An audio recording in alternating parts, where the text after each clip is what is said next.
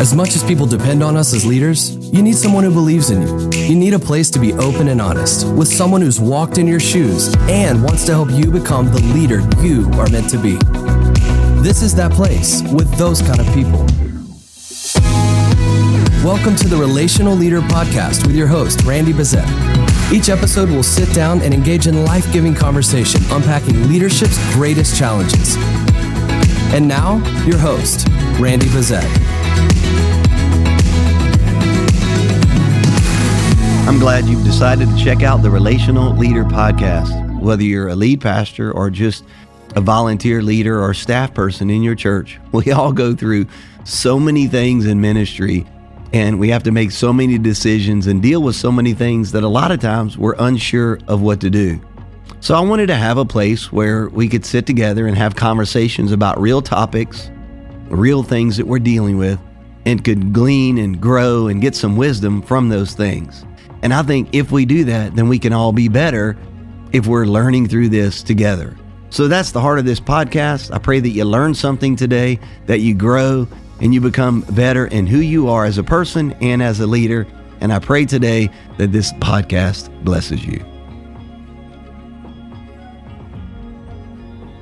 Well, good morning to all of our listeners. Good afternoon. Maybe you're listening in the evening on the way home from work, but we're so glad that you joined us for another episode of the Relational Leader Podcast. My name is Kristen, and I am here with Randy. How are you today, sir? I'm doing great, man. I'm excited to get together again with all of our listeners and just continue to talk church and ministry and leadership and that's what we're family. doing. I don't know. What are we talking about today? You know, we could talk about a lot of different things, and there's so much to learn. Life is organic, isn't it? I mean, what I'm dealing with and struggling with today could be completely different than tomorrow. Kind of like parenting. Yeah. You notice that? Yes, Your kids, have. I have a 10-year-old now. You do. And you figure out how to solve something with them, and you think, hey, I got it.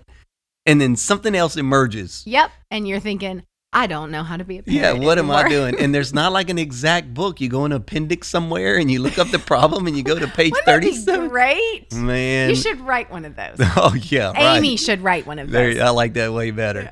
But that's the way church leadership is, isn't it? You get to one problem and you feel like you've solved it, and the next thing you know, you feel like, golly, I got a whole nother issue I got to deal with now. That's true, because the church is people, and, you know, I got problems.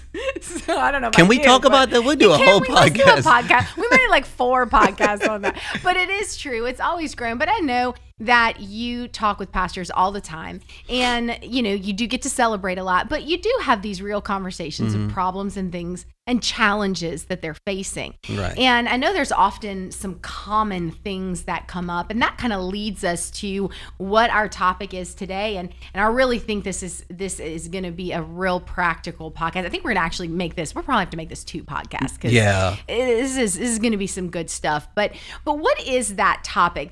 So you were sharing with me that there's something that comes up over and over and over again. And that's really what we want to dive in today. So what is that you always are chatting with pastors about and encouraging them in? You know, I think that pastors, there's a regular theme that happens with pastors. And this theme that comes up is not particular to a size of church or to a particular leader. I think it transcends all of those things. So it doesn't matter where you are, numerically, financially, years into startup, this thing. Plant, church plant, or you've been going for 20 years or whatnot. It kind of is a common theme, and that is that all of us could use more resources to accomplish the vision. And when I say resources, it's very common in the things that people are lacking regarding leaders and volunteers. No doubt, we always need more volunteers and leaders, right? And the other part is money. It is the finances to fund that vision. And all the time I see pastors struggling with that. And so the problem that it produces, Kristen, is it causes them to dream less than what they should dream. Or the dream that they had has diminished to the size of what they think they can accomplish with where they are. And that's kind of, you know, it's sad. It is. And but it isn't really, I don't think it's what God would want. I don't think God is worried about our resources at our church. I don't think he's like, man, if I could just, get enough people at that church or enough money. I think we're limited in and of ourselves. And so how can we solve all of that, and how can we grow in all of that? But it is a major topic that talks about, I talk about it. I have the same problem. In other words, I'm not like, here, I figured it out. Yeah, but you've been on this journey, and, I've had the pleasure of seeing and being a part of Bayside and you on this journey as well. Mm-hmm. And I remember it was a little while ago where you were kind of struggling with some of the resources that we had. It really was more in relation to like leaders and volunteers. Mm-hmm. But what the Lord showed you, I feel like, was a spark for this journey that you've been on and how you've led the church and the things that the Lord has taught you in this area that we're talking about today. Can you share with our listeners what that was and what the Lord spoke to you? I think it's in those moments when we're frustrated that God has a chance to do his deepest work. And I'm like everyone else. I look at where other people are and I go, golly, man, if we had those leaders, if we had that kind of money, if our worship department, if our kids department, if our whatever it is, man, it'd be great. Oh, and you look, and I don't know, jealousy is a pretty strong word, but at least there's an envy. Okay, I don't know that there's sin and envy. There's sin and covetousness, and coveting. So maybe it's not that bad, but for me it was. Okay. But I don't know about for others. So we look at what other people have, and then so we go, if I had that, then my vision would be able to be greater, or I could do this. Yeah. And there's this chasm, and because I don't have that, then, well, I guess this is who we're going to be. And what I would say is that well, first of all, we don't know what whoever they is, right? Right. We don't know what they did to get to where they are. Mm-hmm. We don't know what trials and those don't show up on the Instagram feed. Never on the Instagram post. And so we don't know what they did to get there. Perhaps they were at some point in time looking at someone else and going, if I had that. Mm-hmm. And once again, they probably, even though they're in a place that we're envying what they have, there's things that they're envying of other people. We all have this vacancy, this void. Mm-hmm. And I was in that place because the church was just a few years old. And I couldn't take vacation. I didn't have anybody to cover the pulpit and to preach for me. And I just remember like, man, I just wished I had some leaders. And so God took me to 2 Kings chapter 4, where the widow had, she became a widow and didn't have any money to pay all her debts. And the prophet says, well, look, what do you have in your house? And she goes, right, all I have is just a little bit of oil. And so she was discrediting what she did have. Mm-hmm. And he said, well, that's okay. Just take what you have and start pouring. Yep. And she did. We know the story. I'm preaching to preachers here. Okay. Yeah. But as she poured, the oil continued as long as there was a vessel that she poured into. And so here's what God told me. Yeah. He's like, Randy, you already have oil. You have an anointing, you have an equipping, you have an empowerment, you have vision. And even though it may not be as big as what you want it to be, it is adequate enough if you'll just take what you have. This is all about stewardship, Kristen. Mm-hmm. If you take what you have and start using that and pouring that into vessels, empty vessels, now, then as long as you do that, it will continue to multiply and God will do great things. And what that said to me was that, first of all, Randy, the oil's in the house. You have what you need. That's a good word right there. Like that in and of itself, just to pause for wherever churches are and pastors are, what they need is already in their house. And that's the revelation that I had to come to. Rather than abdicating myself of responsibility, I had to say the oil's in the house. Randy, your job is to pour into them. Now, here's the problem. Vessels come to us empty into our house. And not only they empty, but they got a lot of cracks in them. We got some major crackpots in this church. I'm sure. If you're a church member listening, you are not a crackpot. It's your friend that's not listening. No. Yeah, right. It's not the people that are listening that are crackpots, right?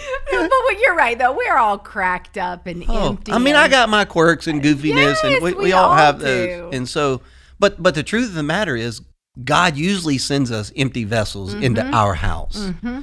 And our job is to take whatever we do have and pour that into others. So I decided I'm going to take the people that I have now and I'm going to start investing in them. I'm going to teach them how to communicate. I'm going to teach them how to host service. And I worked with them and I poured the oil, what I had, I poured it into them, and I started developing communicators.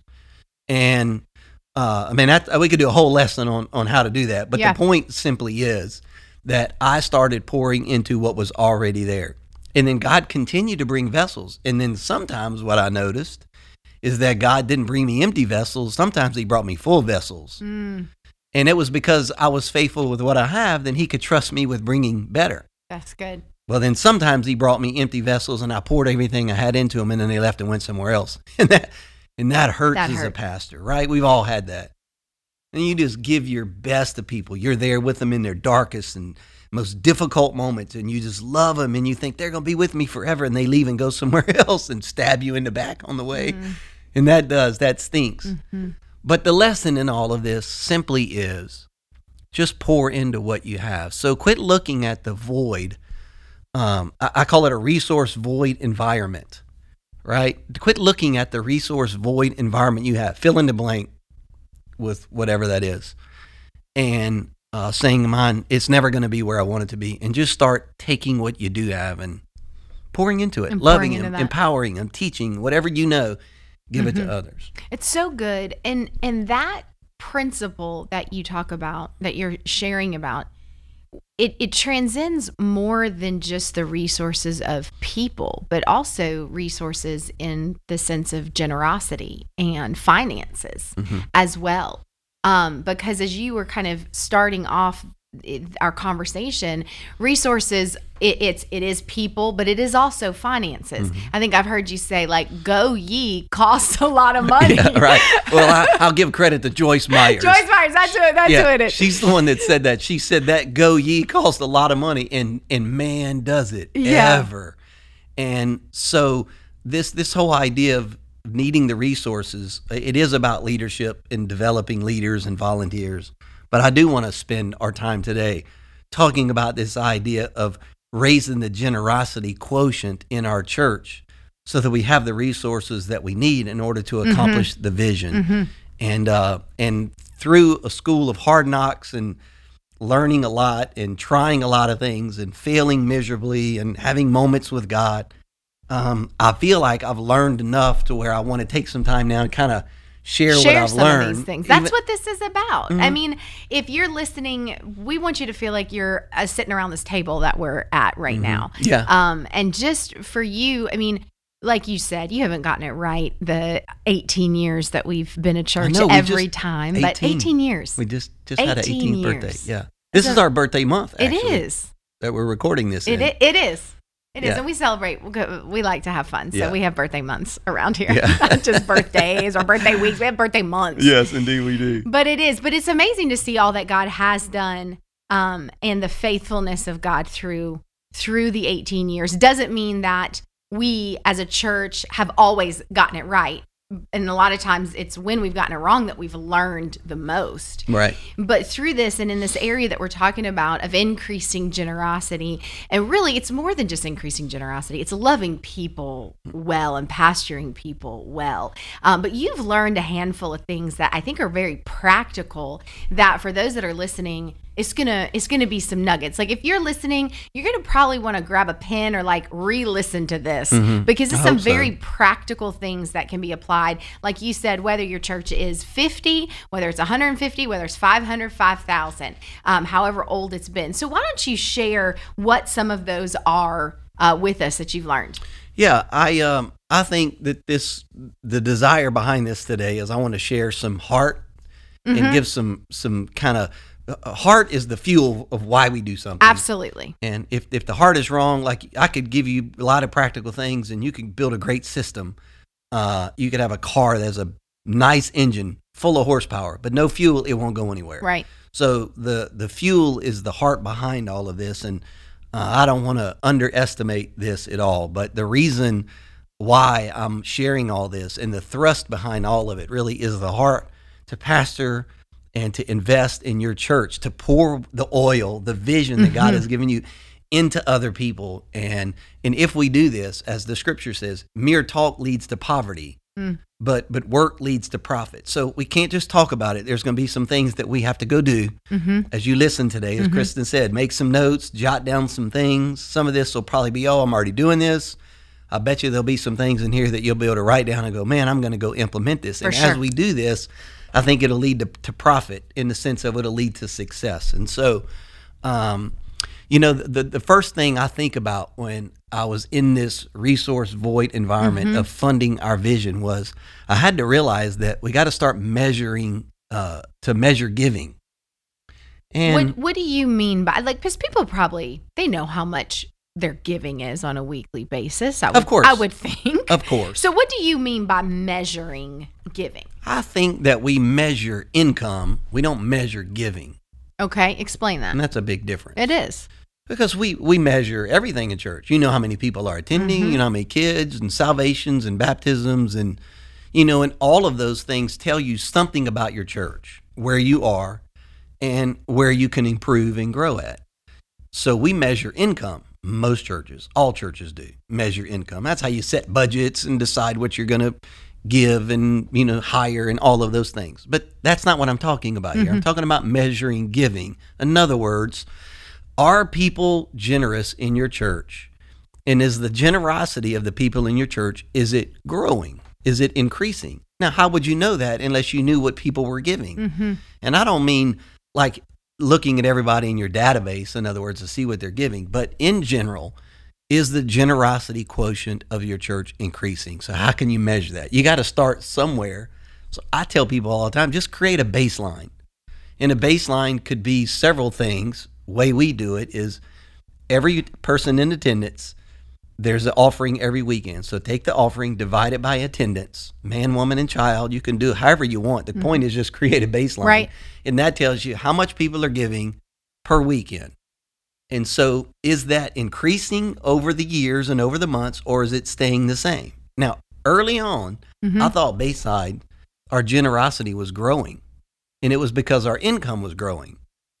But it's just because the church was growing, so more people led to more income. Okay. But the generosity, people weren't becoming more and more generous, just more people were coming. More people were coming and more people were giving. So how do you know if your church is really growing in generosity unless you're measuring giving? So it starts with that, in dollars per person per week, or it could be dollars per adults per week. However you want to do it, doesn't matter as long as there's a clear baseline. Correct. And that's what you're going back to. Okay, now all of this and measuring, it's not just measuring because you're measuring because you care about people, because we know the biblical principle of giving and generosity and the blessing that comes in people's lives.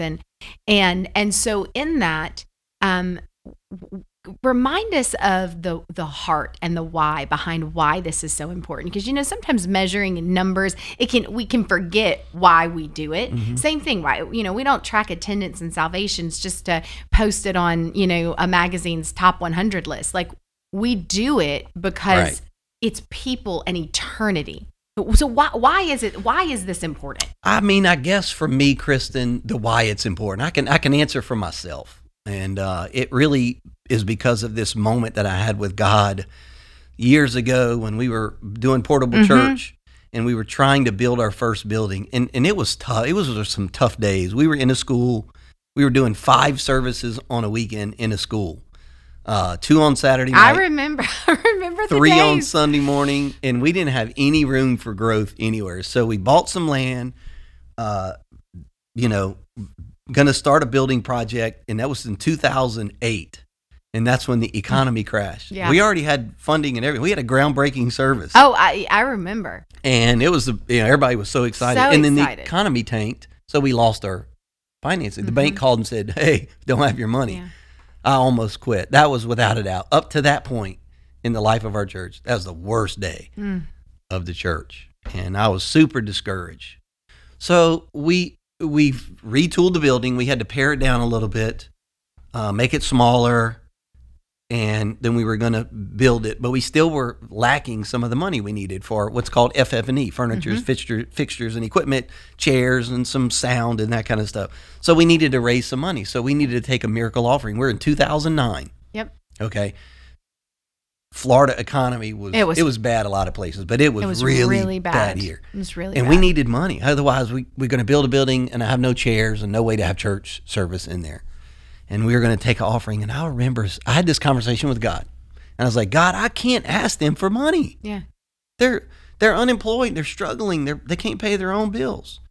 And so here was my moment with God that truly wrecked my world. Really was the impetus for all of this stuff that we're talking everything about. That's coming from this. And it was, Randy, the reason why they're struggling is your fault. Well, it's heavy. Yeah. And so John Maxwell's right. Everything rises and falls on leadership. Mm-hmm. Well, the reason why people were struggling was not because of the housing market, was not because of the stock market or the job market. It was truly because I wasn't pastoring them the right way. Mm. I was afraid to talk about money. I was afraid to ask for money. I didn't want to ask for it anyway. And then with this economy, I was like, God, I can't do that. And he was like, Randy, the reason why people are struggling is not because of the housing market, the job market, the stock market, or any other market. Mm-hmm. It's because you're not teaching them the word of God. And he brought me to Hosea, the scripture that says, my people are destroyed for a lack of knowledge. And because I wanted people to like me, and I didn't want people to think all I wanted was their money, I was afraid of talking about that and asking them for money. So because I never taught on it, and I don't mean like teaching them to give, I mean giving them the tools that they need to steward their finances well, so they can, not live according to the markets, but according to God's word. And I was afraid of that, so I didn't teach on it. Yeah. And people didn't have the knowledge, so they were destroyed. It means to come undone. The word means destroyed. And so I just had to take responsibility for that. And so I made a decision at that moment. I said, God, I'm sorry. I repented. I said, God, you're right. I'm afraid to do that. And it's the number one cause of divorce and family tensions and all that stuff. And I'm not giving them the tools they need. So I repented. I stood in front of the church that very weekend, and I apologized to them. And I said, guys, I'm sorry. I made them, as your pastor, I've been terrible at teaching you the whole word of God. I haven't been teaching on money and in stewardship and generosity and all of those things. From today forward, everything changes. I will pastor you in a different way. Mm-hmm. And that really changed everything. Mm-hmm. That's when I started measuring giving. Mm-hmm. I started taking responsibility for teaching them how to be generous, which begins with stewardship. Mm-hmm. And through all of those things, the generosity quotient in our church is way more than doubled. Mm-hmm. You did something really special that weekend. Mm-hmm. I think it was that weekend where, because the economy was what it was and there were so many people without jobs. Yeah. You called people to the front, didn't you? I did. I actually did. I remember that. Actually, in my mind, I can go there right now.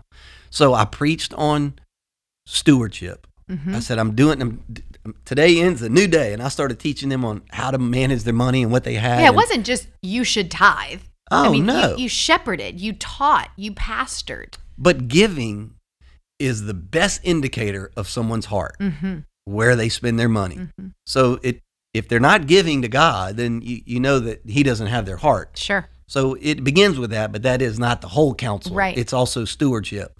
And so at the end of that teaching, I told them, if you're here and you're unemployed, not if you have a job and you don't like it, but because a lot of people. We didn't need everybody to come up front.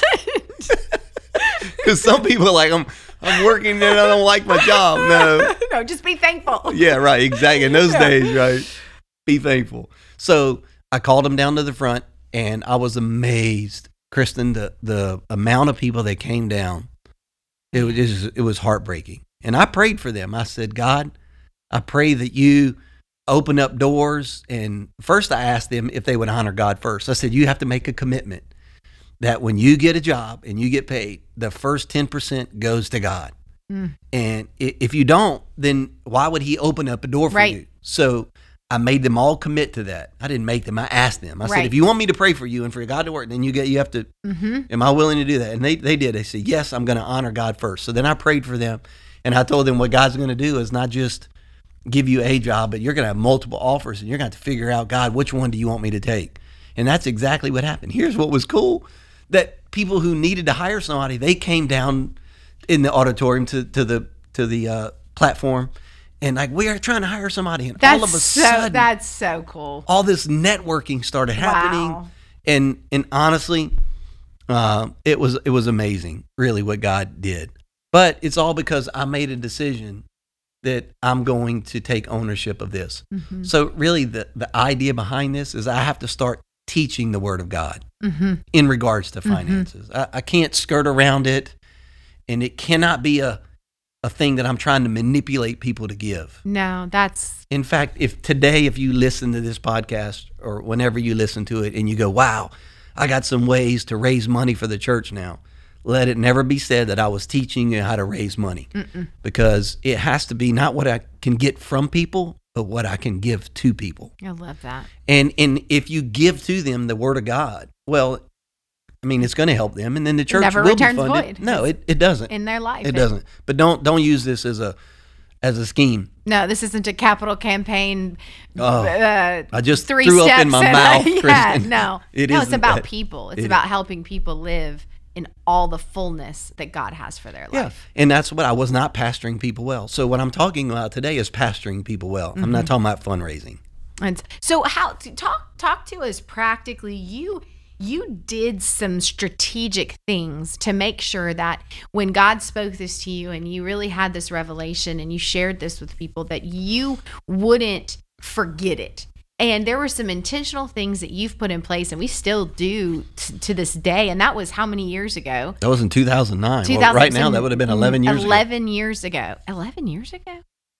Oh my gosh. Time sure flies. Oh, 11 years ago. But we still do some of these things, all of these things that we put into place. So what are some of those practical things that helped you make this a priority in teaching people the fullness of God's Word? Well, I said a second ago, you got to teach God's Word. So I really teach on giving, a couple of times a year, where it's just like I'm really just teaching them about the importance of that and honoring God and putting Him first. We as pastors, we all know that, but I have to teach them the whole Word of God. So I do that.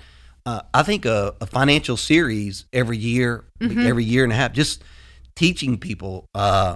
If they heard it the wholeness, tithe and generosity and stewardship and budgeting and all of that. All of those things. There was one year we took the entire church through FPU. Yeah, that was amazing. That was a big commitment. That was But huge. it yielded incredible. We didn't do anything.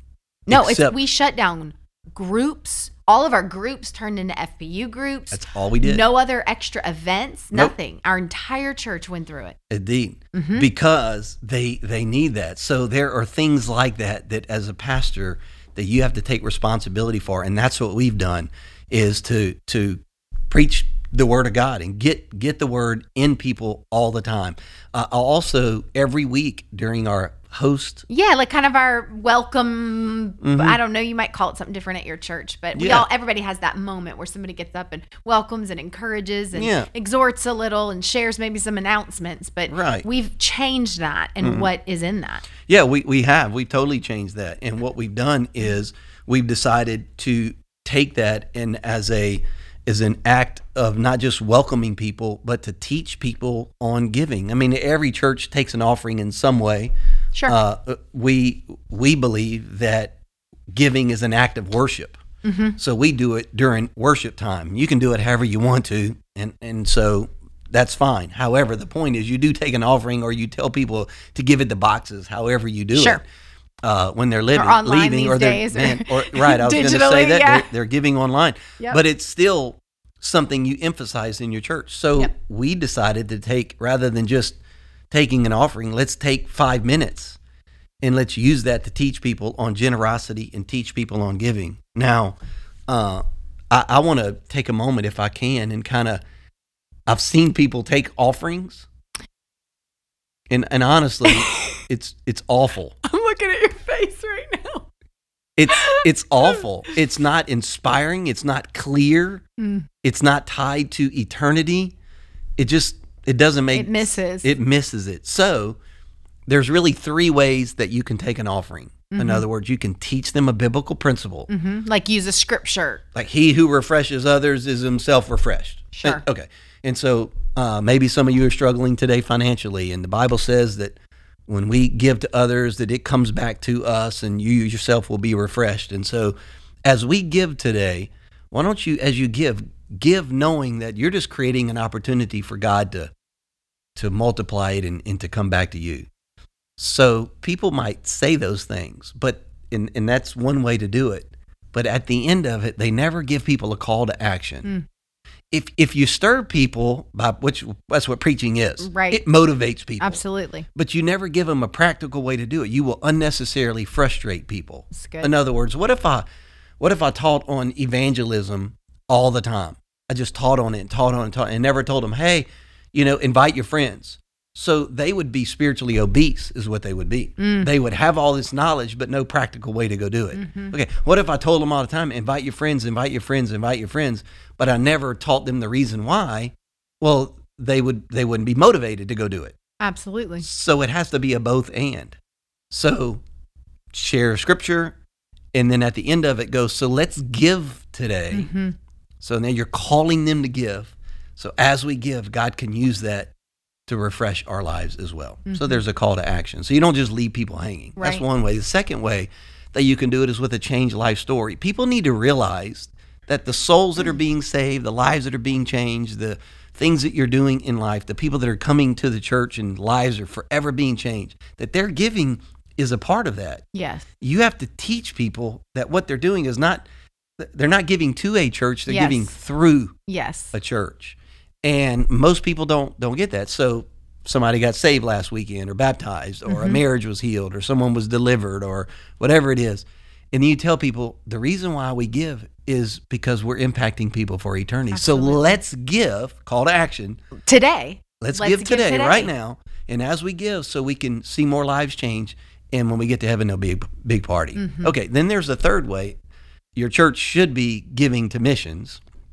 So you have missions partners and things you're doing around the world. So tie it into that. So they realize how their dollars are impacting people around the world. We're a part of ARC, the Association of Related Churches. Yep. We've planted 1,000 churches all across America, since we started the ARC. So last weekend, we planted 30 churches all across America. Last weekend, in the middle of COVID. In the middle of COVID, ARC planted 30 churches. Okay. So, what a great weekend. You stand up for new church. Last weekend, church, or this weekend, it doesn't matter when you do. We're planting 30 churches across America, and your giving is a part of that. So, one day you're going to get to heaven, and all those people that got saved, it's because of your giving. Yep. Okay, so let's continue to give. Let's do that today so we can plant more churches, and so there can be a party when you get to heaven. So, you're teaching them the Word of God. Yep. You're giving them a call to action. And I just gave you 3 different ways you can do that. And so we do that every week in our church. And we've been doing that since 2009. We have. Yeah. We have. And, one of the things that I think is probably goes without saying, but maybe we should say it anyway. Everything that you're sharing and that we're teaching our church, we're also we are also making sure that we are doing it as a church. Yeah. And individually as well. But man. We gotta practice what we preach. Yeah. I know it goes without saying, but I feel like sometimes you gotta just say it. Well, you too, do. Because it's have important. To. I'm surprised that in America, how many families live without a budget. We all go like, wow, that's crazy. I can't believe that. Yeah, take your church through FPU and you'll learn. Yeah, right. You will learn. I'm also surprised at how many pastors aren't living by the very principles leading their church that they want people to do in leading their personal finances.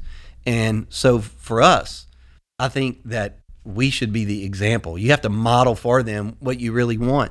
And so as a church, you need to be a giver. We give 10%. Yeah, we always have. Since the very beginning of church, huh? Yeah, we raised money to start the church 18 years ago. And the first check we write, we didn't buy sound equipment or secure a place or marketing or anything. It would have been easy to do that. Man, boy, we needed it too. And the money that church planners are raising now compared to when I did it. Yeah. Anyway.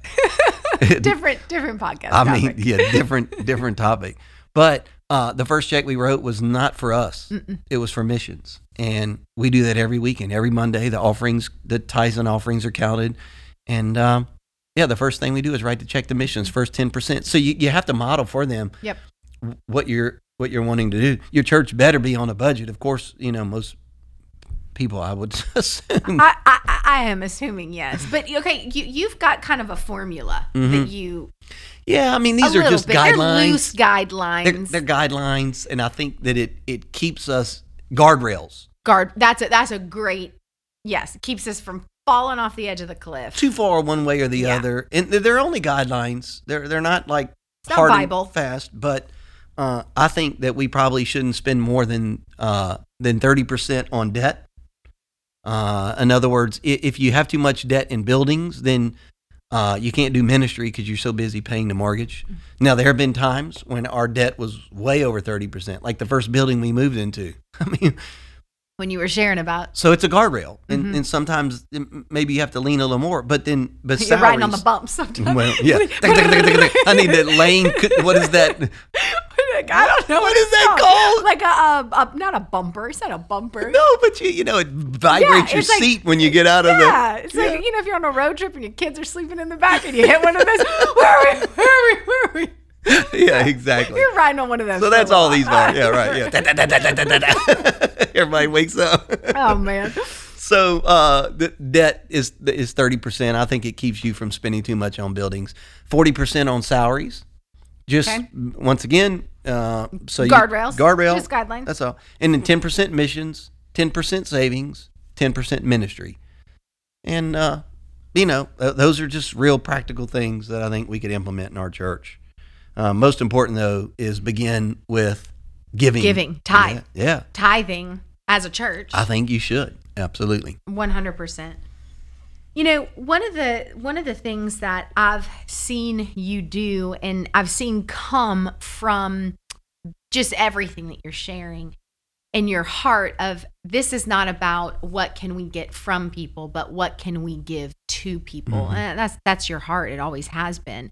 And in this area of generosity and pastoring and shepherding, what I saw you do was break people up into kind of 3 different groups. One is not better than the other, but it's just 3 different groups so that you can give to them the best possible. So you can pastor them well, because the way that you pastor and care for one group is a little bit different than the way you pastor and care for a third group. And these 3 groups might be very practical. If pastors that are listening haven't yet done this, it might help them remember the why and pastor these people in their church intentionally. So can you share kind of what led you to that and what those 3 different groups are and how it's helped? People are different and they have different needs, and so you have to. Yeah, exactly. So what I found is just looking in the church that people kind of fall into 3 different categories, as you're saying. There's the people that have surplus, and you could call them high capacity givers. Okay. They have surplus. These are the people that are philanthropists, and they've got businesses and their life funded and retirement, and they're looking at where can they leave their legacy. They want to leave a legacy. Yeah, what's their life going to outlive? Mm-hmm. How's it going to outlive them? Yeah, and so there's a certain way that you have to pastor them. I want to talk about that a little bit later. Yeah, maybe in our next episode. Yeah, maybe we'll do like a part 2 and focus on that. Okay, let's do a part 2 and talk about that. So I'll kind of leave that for the next episode. Then you have a group of people I call steady. These are the middle income kind of people, and they have certain needs and certain things that you have to help them with, and that's where just practical budgeting and FPU groups and things like that can really help them. We've done things like 1-day financial seminars and just kind of just come in. We want to teach you how to plan for retirement or all of those kinds of things. And the goal for us always is to get people in a group. Yes. For us, we feel like that's where change really happens when you get in relationships with other people. Stay connected with other people. So we'll use that to cast the net, and then they get in a group and they learn with other people, and that really helps them. So that's some things we've done for them. And then the last group is those people that I would call struggling. These are the people that are just in a bad season in life, and people can jump around in these categories. Because a difficult circumstance comes your way, you lose a job, whatnot, might move you from one category to the other, but your needs for us, change. We want to help them with benevolence. You obviously you have to do that, but I never want to just give people the fish. I want to teach them how to fish, so we will help them in their area of need, and we usually never pay the full amount. Let's say if they have $500 they need for their rent, then we'll do a portion of that So they have to have faith too, and it gives them a chance to exercise their faith. Yeah. And then we will do that, but they have to sit down with our finances, with their finances. Counselor is the wrong word, but a advisor, coach kind of. Yeah, and we'll look at their finances, give them a plan on what they can do and how to decrease their spending or increase their income, budgets, those kinds of things. And then make them get in an FPU group as well. Yeah, because we have those going all the time. All the time. Yeah. And people need that so that we're not just giving them the fish and paying the bill. We're teaching them how to fish. So those kind of really are the three categories of people really.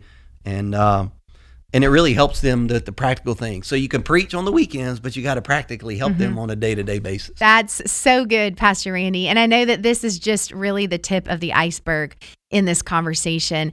And there's so much more to dive into. And as a matter of fact, I think let's turn this into a two-part episode. And so for those of you that are listening today, you're not going to want to miss out on part 2 of this. And we're really going to dive into these 3 different groups and how to pastor people well, because ultimately that is what it is all about. That is the most important thing. So we just want to thank you again for joining us for this episode of the Relational Leader Podcast. And we can't wait to be with you on the next episode as we continue this conversation with Pastor Randy and we begin to talk about how do we pastor these groups of people well. We will see you again next time.